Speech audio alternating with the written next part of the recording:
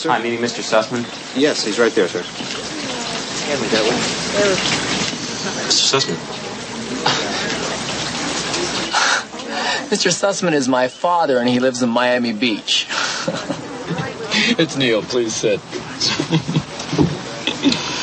Now, my wife and I come here all the time, and I will tell you that the gaucho steak is wonderful. Okay, sounds good. Are those contacts? No. I would kill for that color. I've always been stuck with hazel.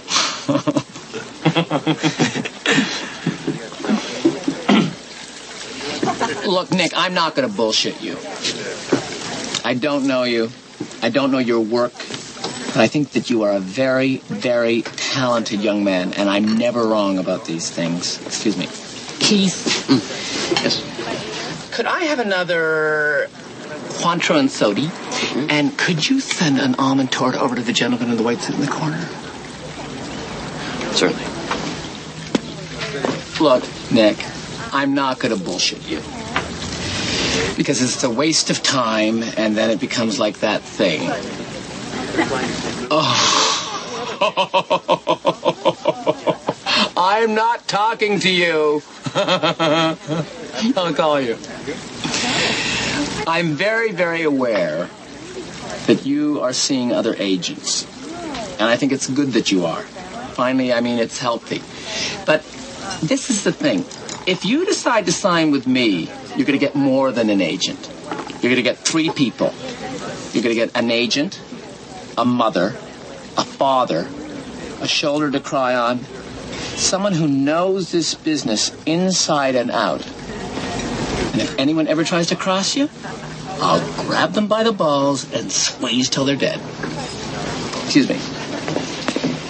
Keith, did you send over the tort? Yes, sir. And what was his reaction? Well, he seemed pleased. But beneath the surface, I detected a certain sadness. That's Martin Short as an over-the-top Hollywood agent trying to win over a new client played by Kevin Bacon in the Christopher Guest classic, The Big Picture. One of the many topics we'll be talking about this week on The Nightfly. I'm David Juskow, host of The Nightfly podcast. In addition to The Big Picture, we'll also be talking about defunct restaurant chains and MS-13 gang members. And, of course, the movie Kissing Booth 2. That's all coming up this week on an all-new edition of The Nightfly.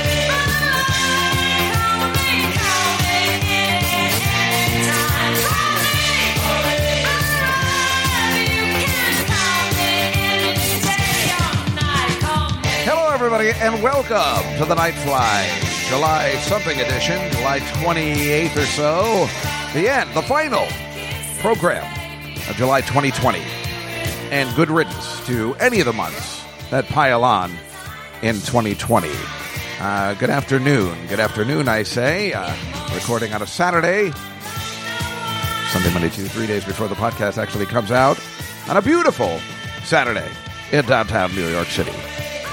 Why play Call Me when it's not a call-in show? I don't know. It just spoke to me. At the beginning, I suppose, I tried to open up the podcast with an old Siskel and Ebert at the movies, way. I don't know if anybody caught it. I just used to love that. And they would show the picture of the movie and be like, and that's Timothy... Damn it. That's Timothy Hutton in an all-new Turk 182 coming out this week, where we'll be talking about 3 new movies. Oh, that show was so awesome. I miss those guys. Although I think Roger Ebert's still alive, but it didn't end well for those two medically. But boy, those shows were great. We played a couple of clips of them just, when they it's great to hear them talk about movies that are classic now, like Goodfellas or something like that. They liked it, but it's the best when they don't like it, and it's like a legend. But that's how you put yourself out there and you win money. By being controversial. And you take it because that's how you become popular. I don't know I've lost my... I don't know what the hell I'm talking about anymore. Let's turn this down and start the show, shall we? Hello, everybody, and welcome back again. I am Dave Juskow. I have not had a spectacular week, as I'm just saying, just haven't done a lot of stuff. So it's been a very normal quarantine week for me, technically.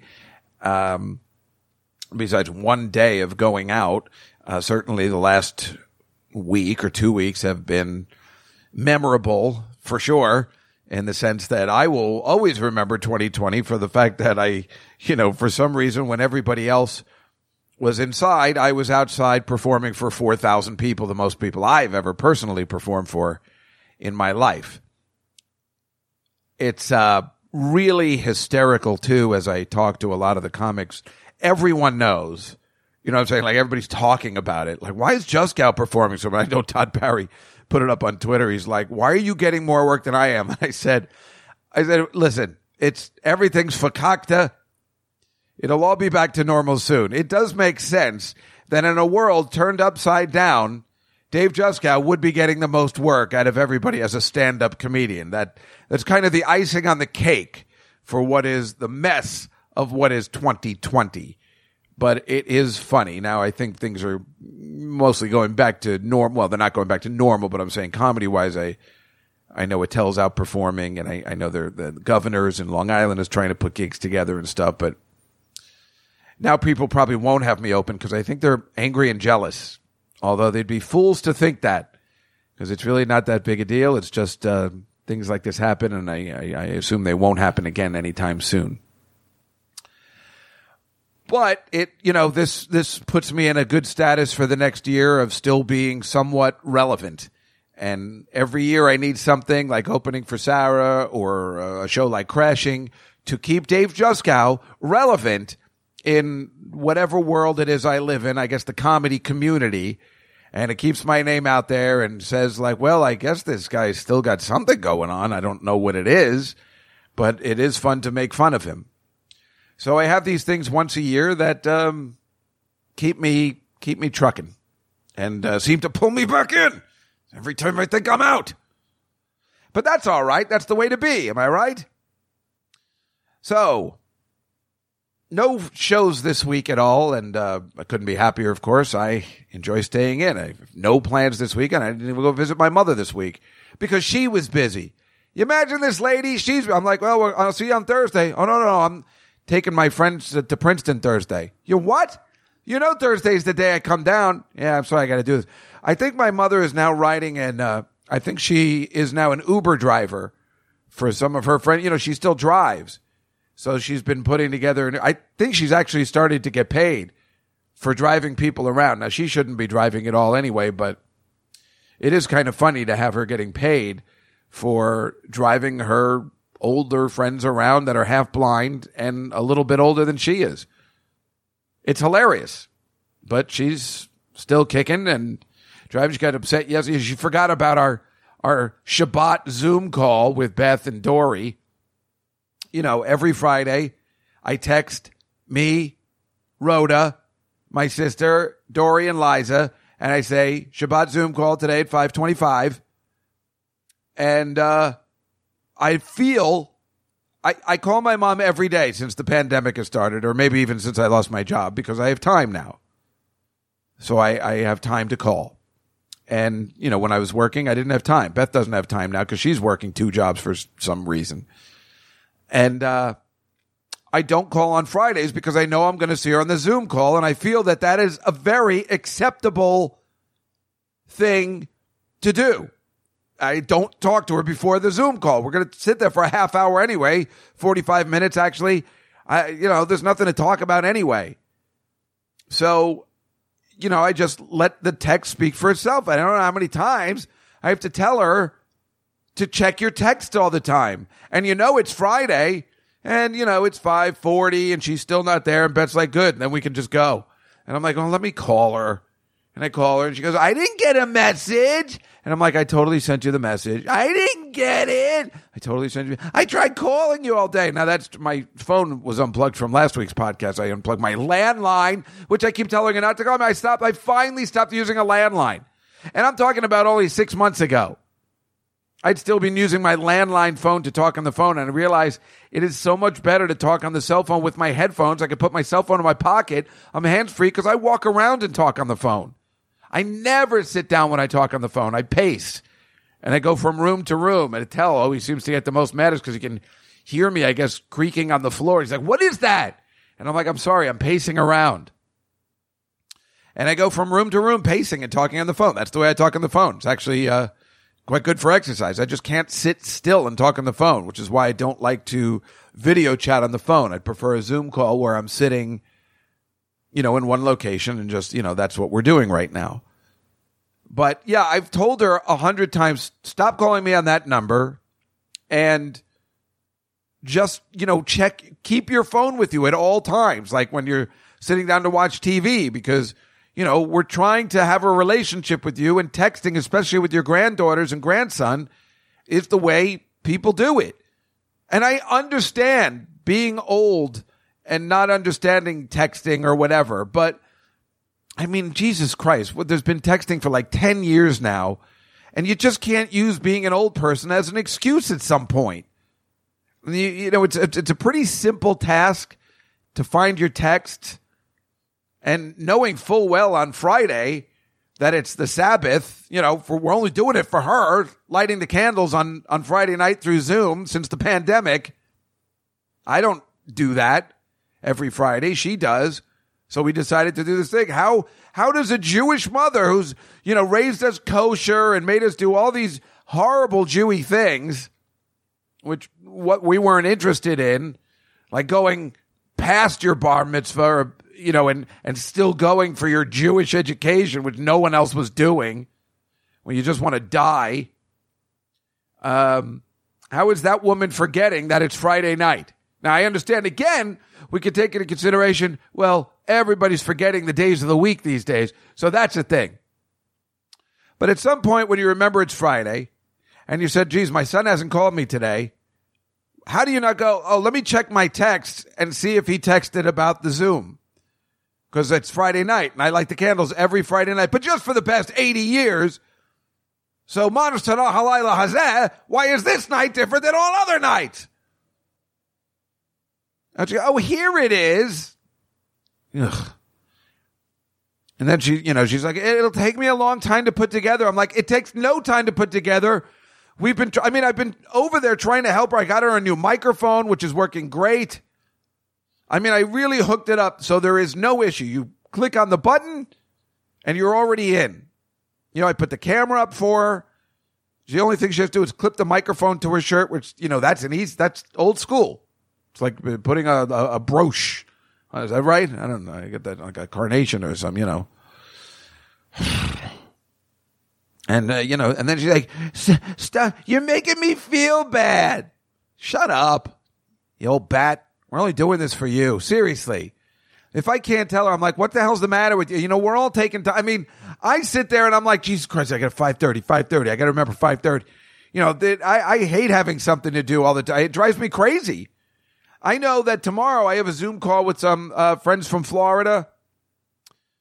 And it's like bothering me. 4:00 tomorrow in the middle of the day. You got to be kidding me. That's the thing. I know I have a 7:00 Zoom call on Tuesdays, and these kind of things bother me because, it's been great not having any plans, and I have a routine. I told you my routine, I think, last week, or maybe I didn't. I wake up around 10, I guess, if I'm lucky, if I had a good night's sleep. I have something to eat. I have some coffee. On Friday, Saturday, Sunday, I go down and get the paper because it's downstairs. They won't let it up. And then I maybe watch some TV, and then maybe I do some yoga, and then I do some writing. And then I get dinner ready at around 7:00. That's the plan. Either call for dinner. I've been cooking a lot lately because I went grocery shopping last week. So I should be good. I haven't had to order in anything. And then I sit down and watch TV. And then if I've fallen asleep for like 10 minutes and I feel rested, I'll go do some editing work on the computer until like 1 or 2 or 3 in the morning. And that's my day. And it's worked perfect. And I'm very happy about it. I know I'm not missing out on anything. So it's a pretty good system. It's a pretty good system for somebody who has fear of missing out and somebody who just wants to be productive. So then I can say good. And sometimes I'll take a walk too, so I can add in a little more exercise besides the 15-minute yoga thing I do. It's a pretty good system. So when I have something that I know I have to do, like a 4 o'clock or a 5 o'clock or a 7 o'clock Zoom call, I'm like, oh, that's going to ruin my whole day. Which, of course, doesn't make any sense. But if you're retired, which we all are, a lot of us are at this point, then having something to do is just annoying, unless it's a dinner where you're going out and having a good time. But, it's fun to see all these people. It's not like a chore. I mean, sometimes the Zoom calls like with Dennis DeYoung last week, that's a chore. I'm like, all right, I got to be on my game, I got to concentrate. But if you're just talking to your mom and your sister and your niece, you're like, yeah, hey, how's it going? Hey, I'm going to take a nap while you guys are talking, all right? I don't got to do anything. I don't got to get ready. And it's a burden, which is the most hilarious of all things. That now that has become a burden because I have something to do. Now, I got nothing to do today. It was beautiful. I just know I did the podcast. I don't have anything. But tomorrow, and it's my fault. It's like, you guys want to Zoom tomorrow at 4 o'clock? I set it up myself. What's the matter with me? Now I'm just like, all right, wait. I think I could eat now, but I have to remember that Zoom call in 5 hours. I mean, this is always the way I've been. If I know I have to leave the house at 7 o'clock to announce the roller derby or whatever the hell it is, I'm just like, all right, I got 5 hours. Now, if I eat something light right now, I might be able to go to the bathroom before I leave and then shower. And if I shave at the appropriate time, I mean, this is the way Dave Justgat thinks. I would assume a lot of people think this way too. I don't know. I mean, I don't know whether it's getting older and you think like this, or maybe I think it's always been like this for me. It's just that I have that kind of personality. I time things out, which is why I'm not a very spontaneous person. I need to know when things are happening. So it drives me crazy when Liz says, do you want to host the Comedy Cellar podcast tonight? And I'm like, oh, geez, what is that in 5 hours? Oh, boy. I just made a gesture. I'm looking at my watch, which I don't even wear. So, but, whatever. Big deal. Anyway, what was I saying about that? There was something else. Oh, so I had something, a point. Well, I will tell you that, so Wednesday, some time, what was I just thinking of? It was something that was upcoming that was bothering me because I had to do something. I don't remember what it was. But on Wednesday nights, I've actually been trying to go out. I'm considering Wednesday nights now my drinking night, or go out to a bar, but not a bar. And I went to my favorite bar down in the West Village on Wednesday. And, and Wednesday was the day it poured. We were supposed, me and Attell and Russ and Nick were supposed to have dinner again, but the weather was awful. But I left the house at around 5:30 or 6 on the bike, and it poured and lightninged and thunderstormed. I mean, it was real messed up. And I had to keep stopping on the bike and going under some scaffolding because there's nothing worse than being drenched and then having to spend your night soaking wet, especially if your socks get wet. And I was wearing these sneakers that are not clearly waterproof. So I kept ducking under things, and I made it all the way down to the village somehow on the bike. And then the rain, it was torrential. And I had to be under the scaffolding. And the worst part was, the bike costs money if you don't make it after the 45 minutes. And I was at the 45-minute mark, and there was a docking station right across the street from where I was. Maybe on Waverly, right across from NYU. And I couldn't get there because even going out for that 2 seconds, I was going to get drenched. It was pouring. And so finally it let up, and I parked the bike, and it cost me money, of course, which drives me crazy because, I could have easily made it before the 45 minutes. So that extra, $1 or $2 was just like, oh, I always want to call them and be like, but I couldn't do it. It was raining. So I just parked the bike. I'm walking the rest of the way clearly. And then I moved a little further, and then it just got sick. It got even worse. Thunder, lightning, pouring, wind. And I'm like, I got to hunker down in this little awning in this little vestibule where this ridiculously hot girl was standing. And I sat under this awning first, and I was just like, "Wow, this is crazy." We're both wearing masks, and there's nothing worse than the stupid mask all wet. I didn't bring a substitute mask. I'm not thinking of these kind of things. Now the mask is wet. There's nothing worse than a wet mask you're wearing on your face. This is something I don't think anybody's discussed yet. So that sucked. Anyway, I'm sitting there wearing that stupid mask. And this girl, I'm talking to her, but I'm also trying not to make her nervous I want to go in where she's sitting, which is a better covering, but, she's young and really pretty, and I don't want to seem creepy. It's already bad, we're stuck in this together. And there's no one else on the street. So finally we start talking. And I said, do you mind if I go in there too? She's like, no, I don't mind. And thank God she let me share this place, because then the lightning was scary. And she was like, huh? And I'm like, oh, yeah, that's pretty scary. Like, I was trying to calm her down. Like, I guess, I don't know. Yeah, it was really weird. I almost feel bad for her. I was stuck with this old man in this vestibule, but she was so hot. Even though wearing her mask, because I now I've looked her up on Instagram. Oh, sure, it's creepy, but she gave me her Instagram thing, and oh my God, she's really pretty. But it was really funny because we, just hung out, and we were under there for 20 minutes to a half hour. There was no way to leave there. The lightning was right in the heart of New York City because it was thundering and then immediate lightning, or lightning and then immediate thunder. You know how it goes away. It's going away if you see the lightning, and then thunder comes, 10 seconds later, the lightning is not near you. But it was right on top of us. It was too dangerous to leave. So we hung out for a while. We had a nice time. She was very nice. Like I said, kind enough to let me stand under there with her, which was good.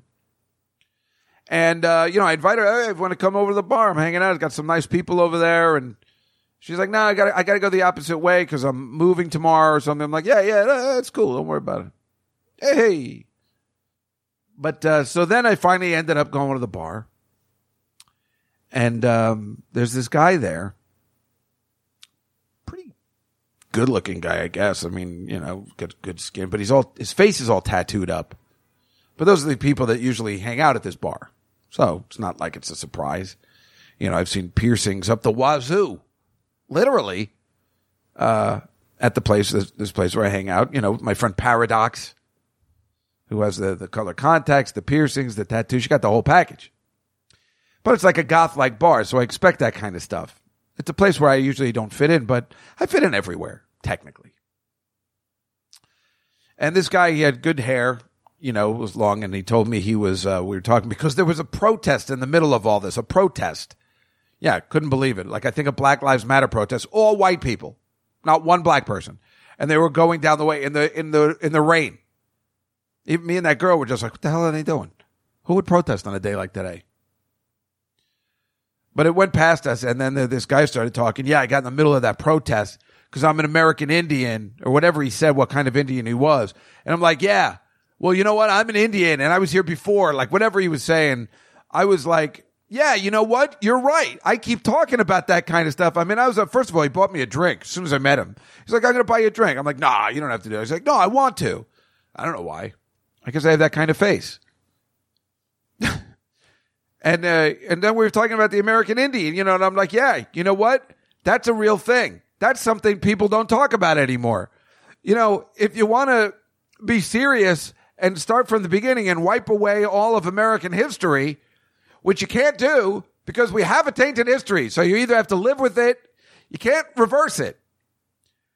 We should really be concentrating on how we treated the American Indian. Now, I know the Washington Redskins are changing their name. I'm okay with that. That's the right thing to do. Redskins seems a little bad.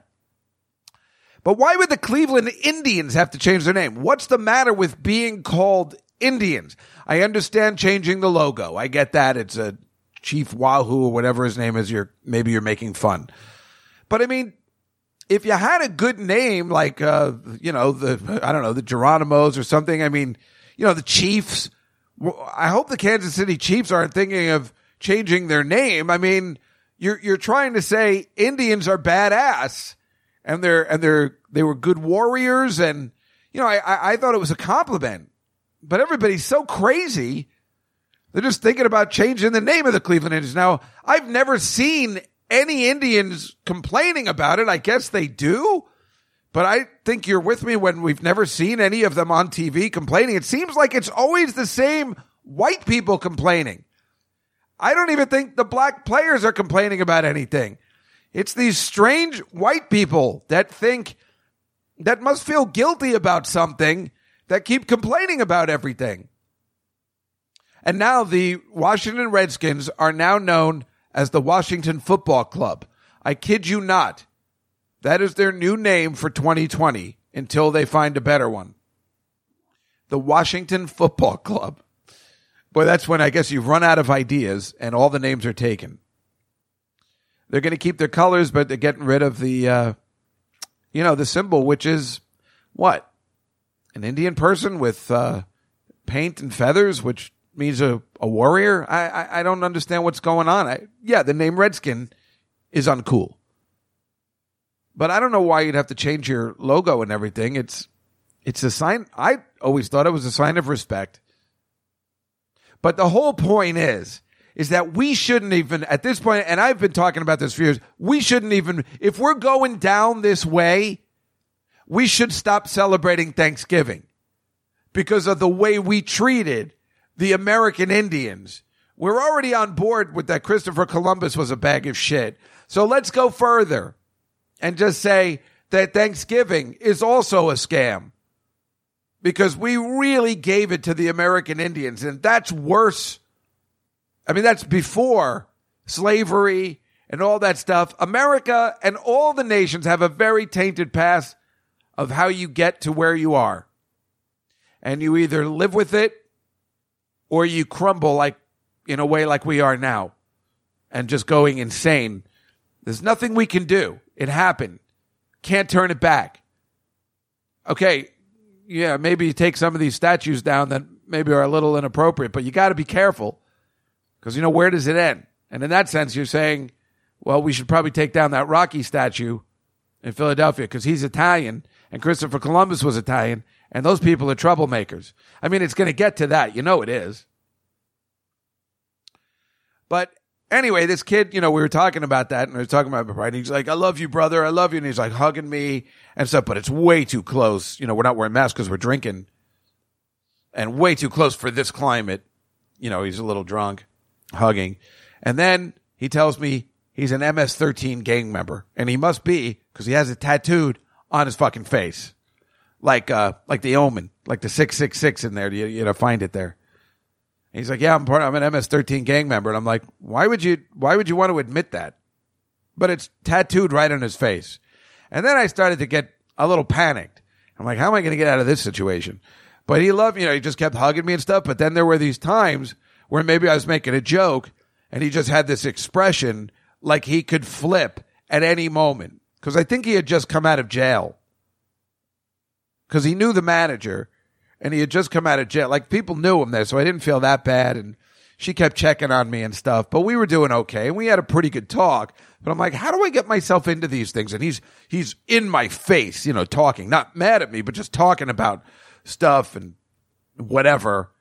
Kind of spitting on me and stuff. But I held my own. I never backed up. Because I really wasn't sure how to handle it. But after it had finished, I called my sister. I'm like, I think I'd do okay in jail because I think I can hold my own with a lot of crazy people, I guess. I don't know. Then he was saying to me, he's like, hey, I had to kill some people and stuff. I'm like, why would you mention that? I don't know. I think he's my friend told me, I had to call her and be like, is that guy going to be around all the time? Because I don't know if I'd come back. I mean, he was, like I said, he was really nothing but nice. Kept trying to buy me drinks. I'm like, no, dude, let me buy you one or something.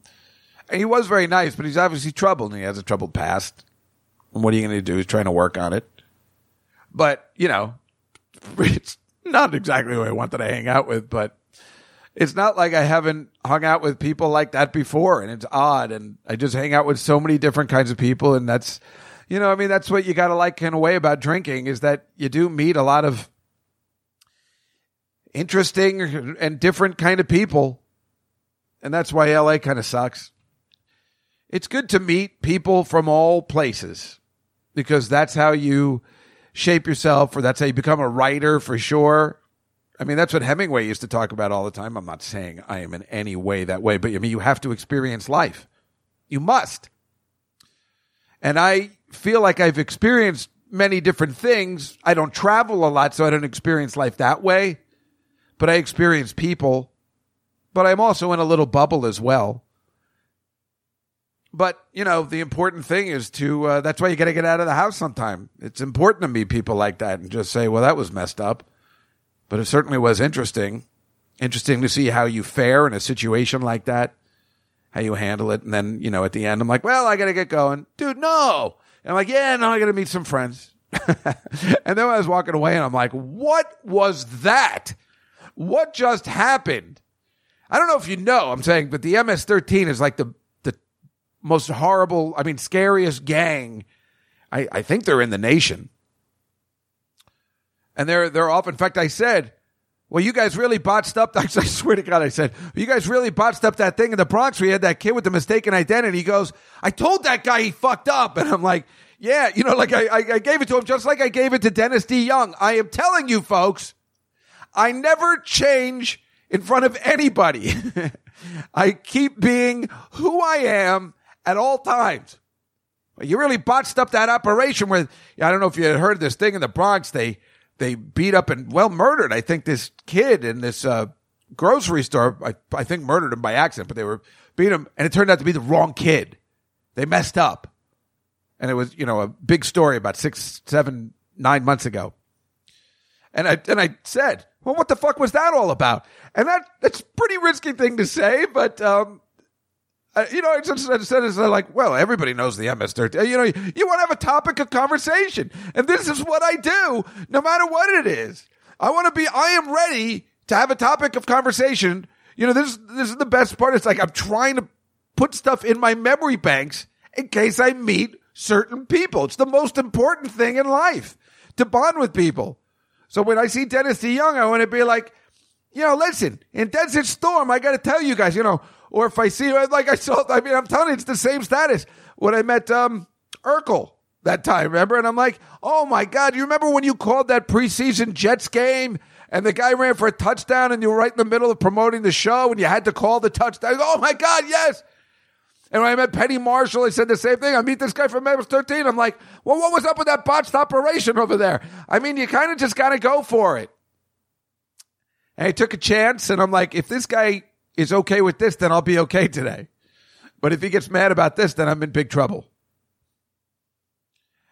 But, again, I try and have something stored in the memory banks for anybody I meet, just in case. You never know. You want to meet Rod from What's Happening? You want to be like, now that Doobie Brothers episode, let me ask you a question. How high was the actual band when doing the lines? It is a strange life that I lead. And yet, ironically, a very semi-normal one as well. It really is half and half. Because the rest of the week, I'm just sitting at home, watching TV, cooking. And then I have these nights that are just the exact opposite of crazy. And that's like before I even had the podcast, the stuff I could tell you, which I try to remember sometimes and explain to you. But anyway, after that, I met Olga at this new bar down on 4th Street, I think it was. I don't know what the name of it was. And we just hung out there for a while and had a couple more drinks. And to use the bathroom in there, you have to sign a book, which was interesting. It's a pretty good idea, though. Yeah. You got to put your phone number down. You just put your first name, you got to put your phone number down. I like that plan. It's not a horrible plan. I don't know. I mean, I guess it's some sort of plan to let people use the bathroom at least. Because, what are you going to do? You're sitting outside. You can't go inside and use the bathroom. You can't serve beer at a place where you're not allowed to use the bathroom. That's insane. So they have no choice. But that was okay. And then I walked home, which was great. And it was the weather. The rain had completely stopped. It was beautiful. I walked all the way home. I needed the exercise badly, even though I had been, taking my normal walks. But whatever. That day also on Wednesday, I posted a new Instagram post, which was, I don't know if you saw it, something that happened right outside my window. There was a big manhole cover leak, and I put Slimer coming out of the thing. I've really been trying to work this editing thing and stuff and put out some new content every week or so. And people are really liking them, getting a lot more views and a lot more likes. And I think it's helpful for whatever we're doing to maybe make some sort of money at some point or something, just to keep being, like I said, relevant in some way that it'll maybe some point turn into money. But the more likes you have and people are sharing it. Meanwhile, I saw Yamanika shared it, but I didn't even get any of the credit. I thought when you shared it, it says this was Dave Juskow's post, but no. So people are like, Yamanika, you're so funny. I'm like, wait a minute. I mean, I'm happy Yamanika shared it, but that's all right. But, those days when you post something, it's like, it really is, whether you're, 8 to 80, you're like, I'm like, God, I hope people like it. I hope people like it. You're just checking it all day. It's a thing. I understand why teenagers almost commit suicide if nobody likes their stuff. Boy, you really can't concentrate on anything else once you post something. So that's why Wednesdays, if I'm posting on Wednesdays around 2:00, those are good drinking days, because then I can relax and forget about it for a little bit, and then not worry, because you really panic. God, I hope people like it. Why are there only 3 views? It's been up for 7 minutes. How come there's only 3 views? What is happening? People hate it, but it drives you insane. No matter what age. It's crazy.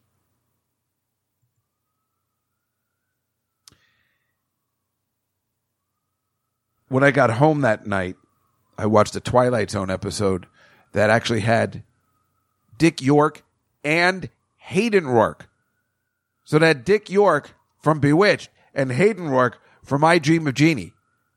It had the two of them talking at a desk in a bank at the exact same time. Now, how's that for legendary television watching? Dick York and Hayden Rourke. That,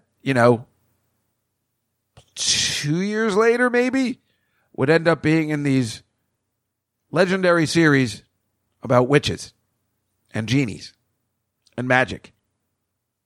Classic. I remember that as a kid. I didn't know it was Dick. Maybe I did know it was Dick York. When the coin, Twilight Zone, the coin, he's getting a newspaper and the coin falls on its side, 1 in a million chance, and then he can read everybody's thoughts until he knocks the coin over again. He's actually one of the people that's allowed to escape from the Twilight Zone. Ooh, that's rare. A lot of people don't get out.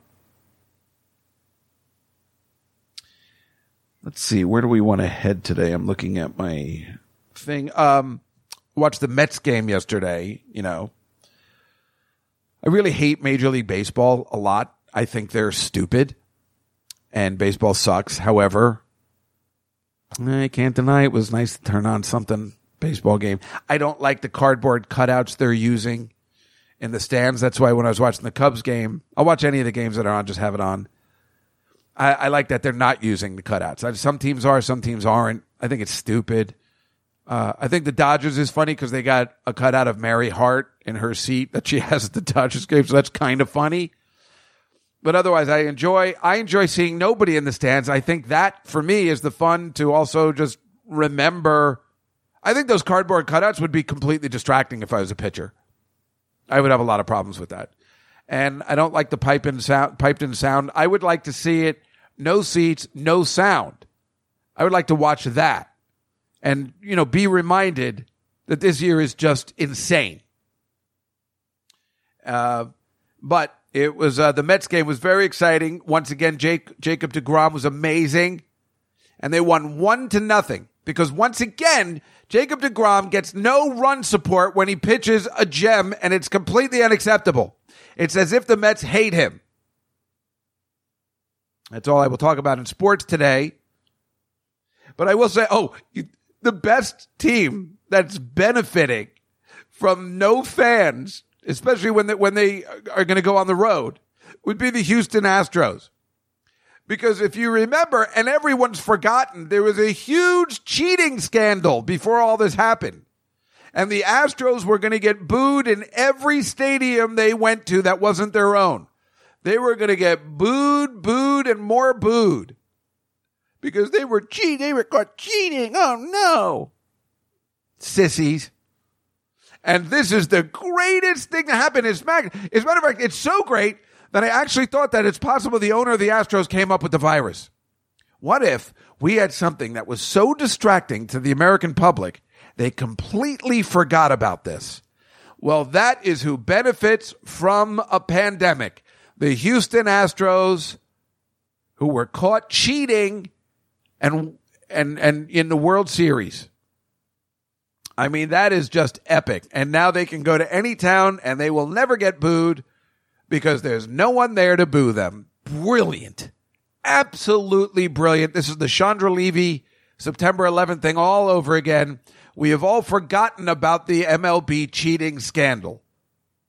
Not that anyone fucking cares anyway, because cheating has been going on since the beginning of baseball, and that includes steroids. So why don't you all just shut up and just disband baseball? It's stupid and boring. Thank you. I know people get upset when I say that. It's just a stupid sport. The good news is now they have a couple of extra rules.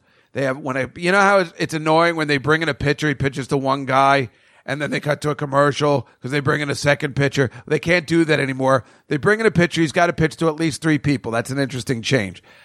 During extra innings, if there are any, they start a guy on second base. You got to speed this game up. And this is where MLB is also stupid and the stupidest of all 4 sports.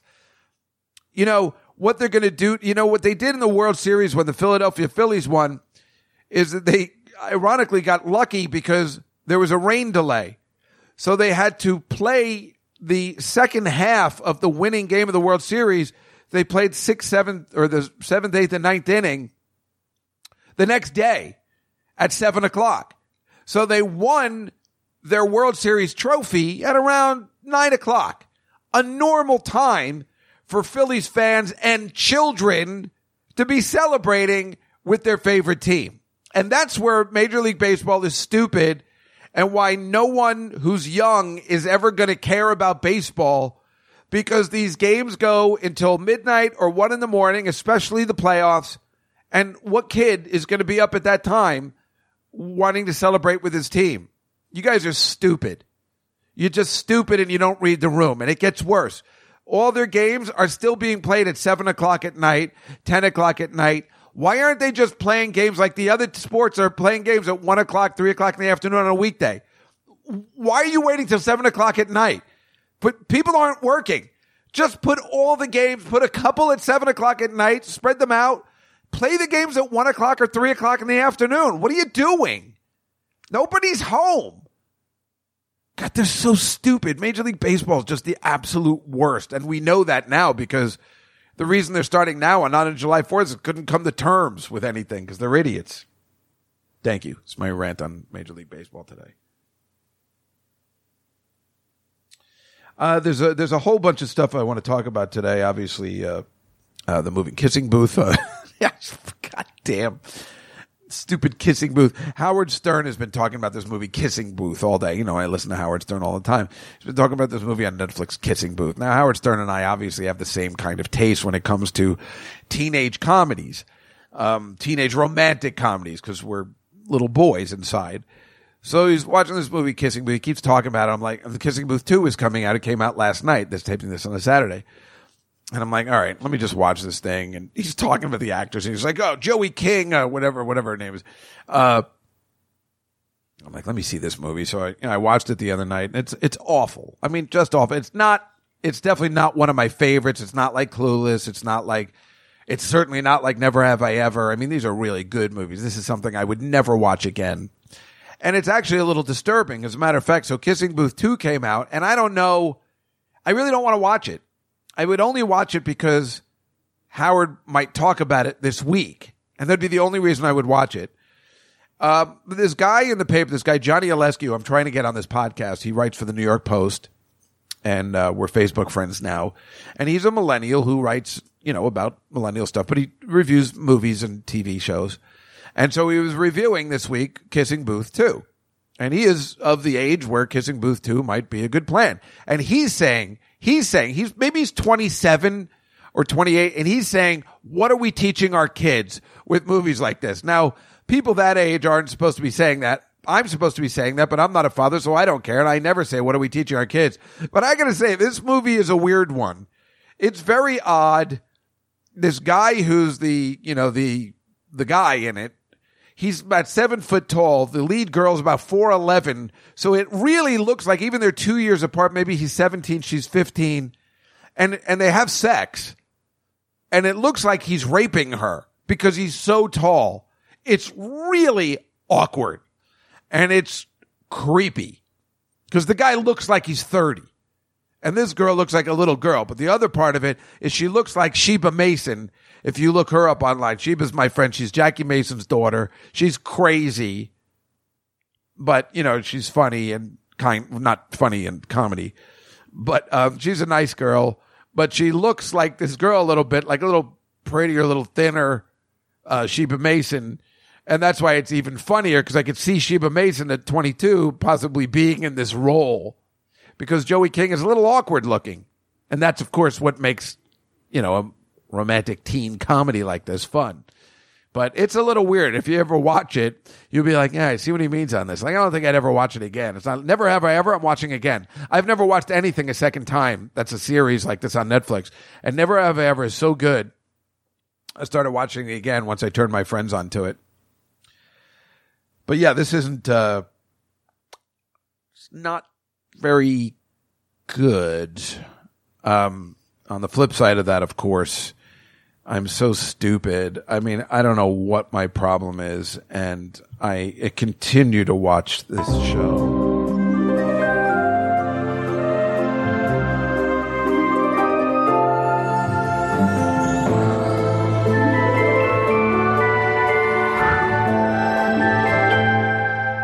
So attached in the head. I mean, it's the same thing. Every time I'm watching stuff like this, even watching Kissing Booth, I'm laughing at myself. I'm like, what am I doing? I can't stop watching this Good Witch. You know what? Because it just really relaxes me. Like I'm like, come on, let's just watch it. Like I'm trying to save them up because this is how much I'm enjoying them, but not for their premise. I couldn't recommend it to anybody. There's something extremely soothing about this stupid show that just makes me relax, and it just really takes away all the problems that are in the world. I've never seen a show like this before that's so good, and I'm nervous I'm going to run out of episodes soon, and then what am I going to do? Besides that music, as you can see, being so stupid, and it's just relaxing that nothing really evil ever happens, although this week, this third season, she's got powers, Catherine Bell, and her daughter, and her cousin, super hot Abigail, who's always up to trouble. God, that is sexy. And they had some sort of flower that is in Middleton, the town they live in, and it only blooms once in a while. And some evil botanist, spoiler alert, cut the plant. It's a whodunit. It's a two-parter, and it throws off all their powers. And then, and I'm sitting there going like, oh no. Oh, and then I say to myself, what am I doing? Oh no. She can always tell when people are like, her back is turned, and she's like, hello, Sam. And he's like, how do you do that? And they never talk about their powers, but everybody kind of clearly knows they got something going on. So the mother, the daughter, and the cousin all have the powers, and they were all off. Like, Cassie works at that Bell Book and Candle shop, and she always gives out remedies. They didn't need a doctor in the town because she would give everybody remedies. She knew exactly what to do. She's like, yeah, rub this on yourself twice a week. It'll be fine. And then she gave the wrong advice. And it's like, no, it got worse. I got all this rash now. And she's like, I don't know what's going on. But it's because of that flower. They get their powers from this flower. Oh, boy. It's a rough episode.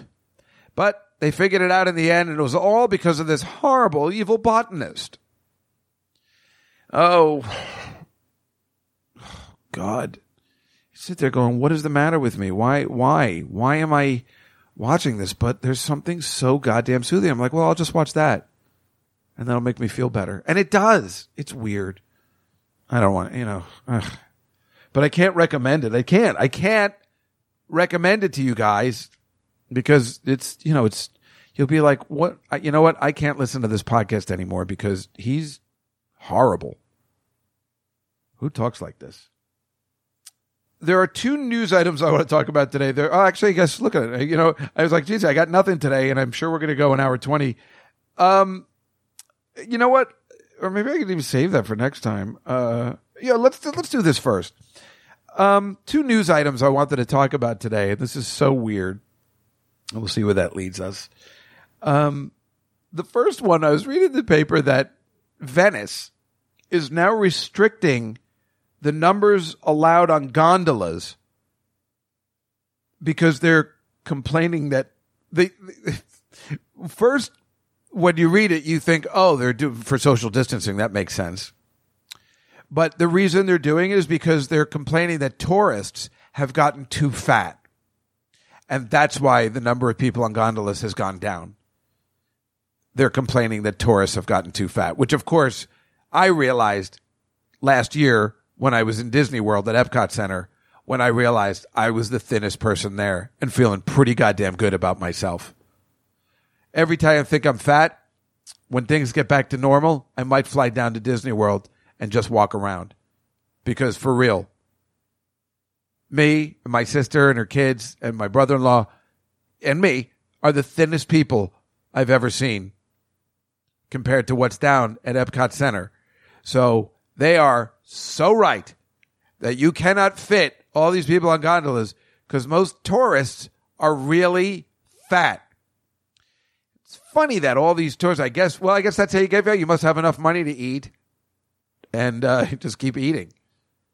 Yeah, I guess poor people who would be thin wouldn't have the money to go. So I guess that makes sense. It's just kind of funny. I always picture tourists, people that are able to travel are thinner, but no, they're not. I mean, even in the James Bond movie, when the sheriff is traveling, he's fat. You pointy-headed bastards would do better if you weren't in your pajamas. The sheriff and Man with the Golden Gun. Well, he was in Live and Let Die and The Man with the Golden Gun, but that line's from The Man with the Golden Gun, which apparently nobody cares about anymore.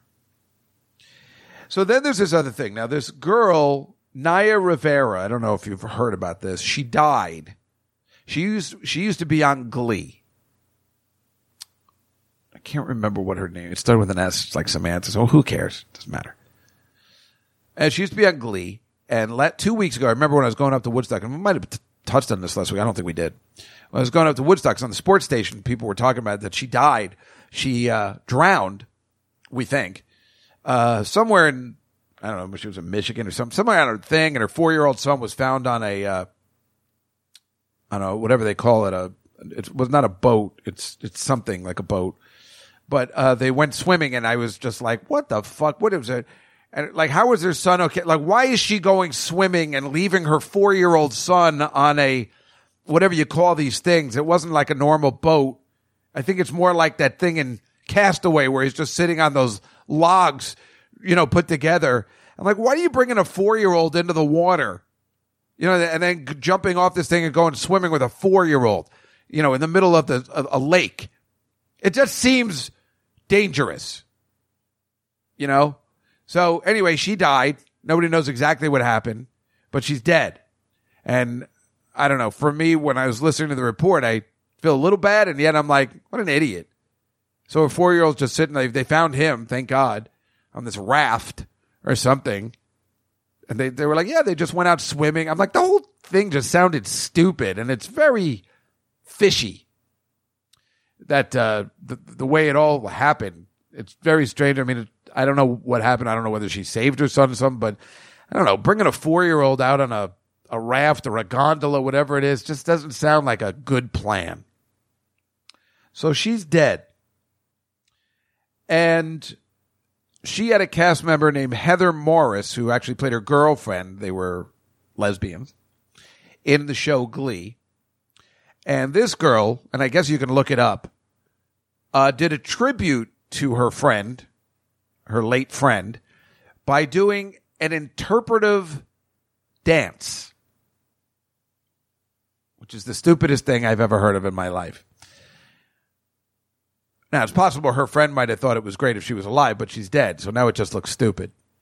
And the first thing I thought of, because it's so ridiculous, was this old Martin Short show. And believe me, it took me a long time to find, because I thought it was SCTV, but I remember seeing this unbelievable Martin Short special called, I guess I finally figured it out, called The Show Formerly Known as The Martin Short Show. And I remember it in the 90s, and it was just as good as SCTV. I mean, all the gags, but there were more longer form pieces. And he just did all his characters, especially the one we played up front from The Big Picture, in a new thing. And why not? Because they're great. And of course, Leonard Cohen and stuff where you're also just like, really? But who cares? Because Martin Short's the greatest. And I totally remember from 30 years ago, or however long it's been, that he was playing Tim Burton in something where he was, pretending to direct a movie. And there's a scene where he goes, and he's losing the crowd, so he does some interpretive dance. And I can't believe I found the clip. And it starts off like this, but we'll get to that in a second. But I need to show you, you know what we forget about? We've talked about Catherine O'Hara on Schitt's Creek and how brilliant she was. You know what this also shows is that we miss how amazing Jan Hooks was, if you can remember her, and how fortunate Martin Short was to have her as a friend and cast member of this show. Jan Hooks, Phil Hartman, these two we lost way too soon, were so uber talented, we've forgotten about them.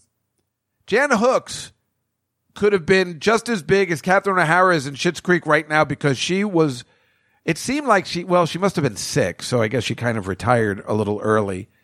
But boy, in her day, she was as good as anyone I'd ever seen, let alone, when we talk about, I'm just going to, females in comedy, when my heroes were Carol Burnett and Andrea Martin and truly Catherine O'Hara, again, for a boy in comedy, Jan Hooks is completely up there with amazing, great female comedians or, comic actresses. As maybe sexist as that sounds for some reason, because again, you just have to say, like, I'm a boy, so I like guys, as comics. That's who I follow. Those are my heroes. It makes sense. But, to like a woman, especially back where I grew up as a comedian, was just ridiculously rare. So, that's what made Joan Rivers so special, and people who, we respected, because there just wasn't a lot of respect for female comedians or even comic actresses. Maybe you talk about, what is the one, George and Gracie Allen, maybe. She was known as a great comic actress, but that was way before my time. So, and she died really early, so I didn't know anything about her. But Carol Burnett was all we had, right? And guys and girls liked her so much. And it was just odd as a little boy to have, there just wasn't a lot to choose from. But Jan Hooks is up there. So anyway, I'm going to play this just little thing with the opening up. And Martin Short's depiction of whatever he thinks Tim Burton would be like, or the way he directs. If you look it up on YouTube, it's even funnier, because it's not worth playing, because some of the stuff is just visual. And it's so amazing. I mean, the guy, we already know Martin Short is the greatest. I've already cried when I've met him. But if there was a doubt, then this show just makes it even better. In 1957, director Leo McCarey gave us his bittersweet masterpiece, An Affair to Remember, starring Cary Grant and Deborah Kerr as two strangers who meet and fall in love on a transatlantic voyage. In 1994, Warren Beatty brought his version to the screen, entitled Love Affair, starring Beatty and the scrumptious Annette Bening. And now, anticipating 12 weeks of intense filming, the dark genius himself, Tim Burton, director of Batman, assembles an all-star cast to begin his own remake. So tonight, on The Making Of, we look at The Making of Tim Burton's A Nightmare to Remember. I don't know. It's like, is everyone prepared to make a movie and stuff? To play the all-important role of Terry McKay, Tim has handpicked none other than Grace Under Fire's Brett Butler. Now, that's the one that's being played by Jen Hooks. And she's just so good. This is unbelievable. And then filming begins. Compliments of the captain to celebrate your first transatlantic voyage. Well, thank you, Stuart. Pink champagne, my favorite. It's like they say back home. It's sweeter than a nun's dream, son. Cut. What now? What? Two things, actually. One is that his name's not Stuart. He's a ship's steward. And also, the line, sweeter than a nun's dream, I think that you should just sort of like, I don't know, stick with what's written in the script. I'm gonna share something with you. You are really starting to get on my nerves. You know that? I mean, you're supposed to inspire confidence. I look over to you, y'all dressed up like Elvira. What the hell is that all about? Now, you listen to me, you little weirdo. I don't give a flying Louisiana lick about what you think is cinematic propriety. I am giving you the proper interpretation. I understand, but... Do you have a number one show? Right. Do you have a number one show? I don't see what this... Do you have a number one show? No. Then stop! Get out of here, stop! How great is she? I mean, that's a perfect Brett Butler. It's amazing. She's just so good at not just imitations, even developing her own characters and everything. And then he had Joe Flaherty play Lyle Lovett, which was really funny, but you have to see it. It's just not, it's not worth, but Joe Flaherty is just the best. Play Nicky Ferrante, an Italian gigolo, and Brett's character falls madly in love with me. Although on the set, she always calls me Donkey Face. It's just so awesome that he's using his buddies from SCTV. But here's the scene. How warped does your mind have to be that there's an article in the paper of a girl who died, left her 4-year-old son an orphan.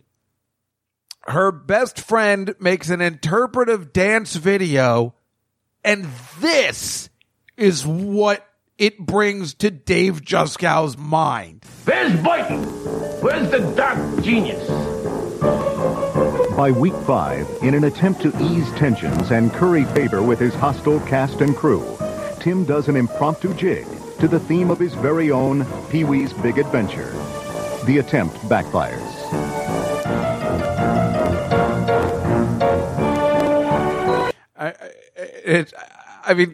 Can you believe I remembered that 30 years ago? Tim does an impromptu gig to his own dance of...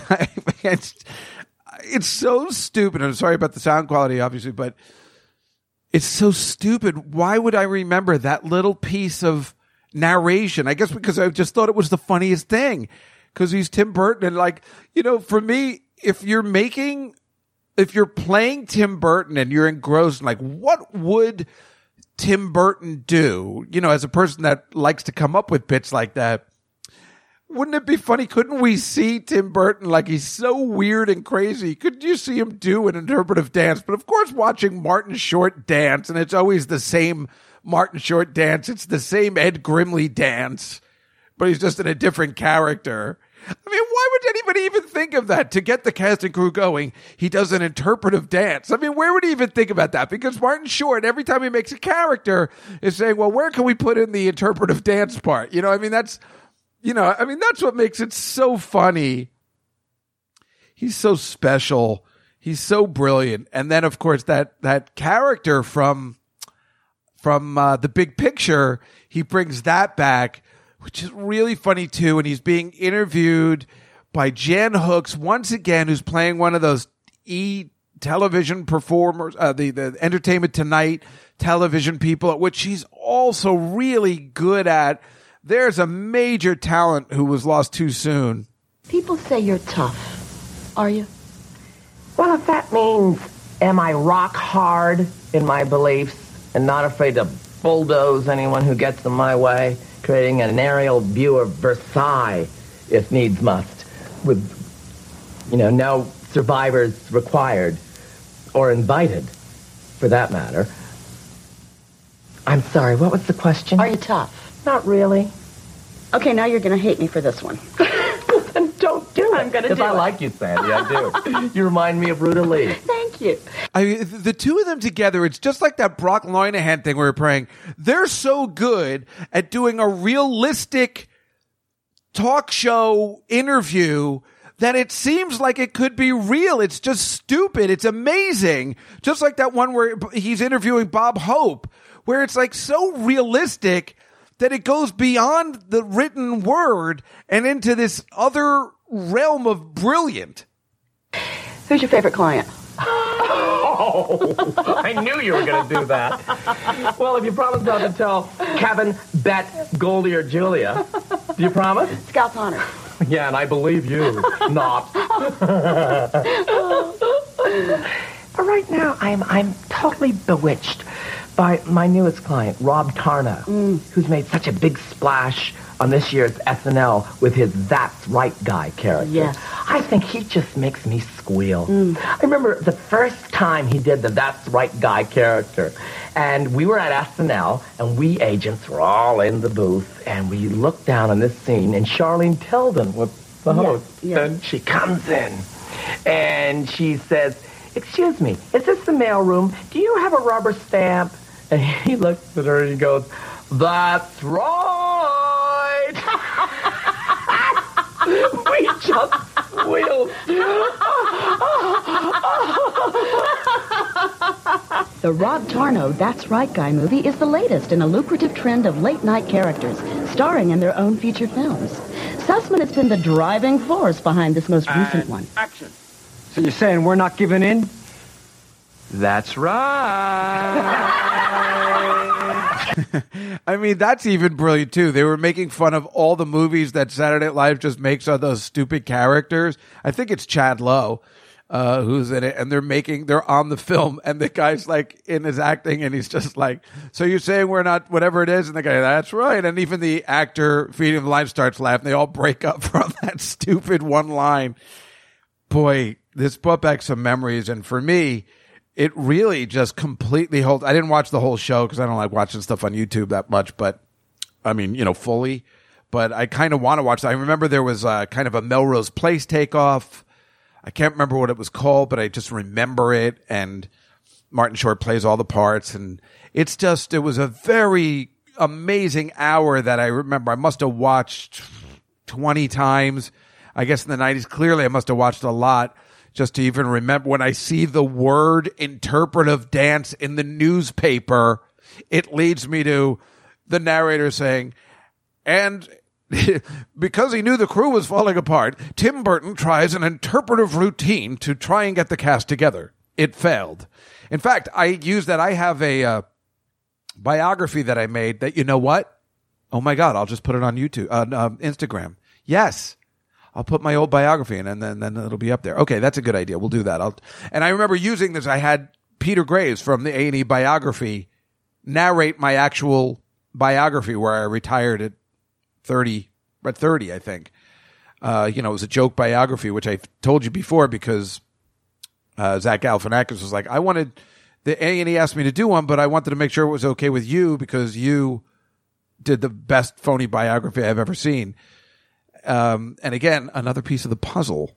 So this was a really good thing that I did. And, I used, the attempt failed, like that wording or something. It did not go as planned, something like that, which I definitely got from this, unbelievable Martin Short greatness as usual. He's one hell of a human being. I will tell you this, but, don't know. I feel like, I don't know. I think I might, I had something else prepared. I know I said it at the opening. Should we talk about it? We're kind of at the status of where it could go either way. Or save it for next week. It's about these restaurants that are not around anymore. It's kind of, oh yeah, well, I can't make up my mind. I think I'll call it a night. Is that okay with everybody?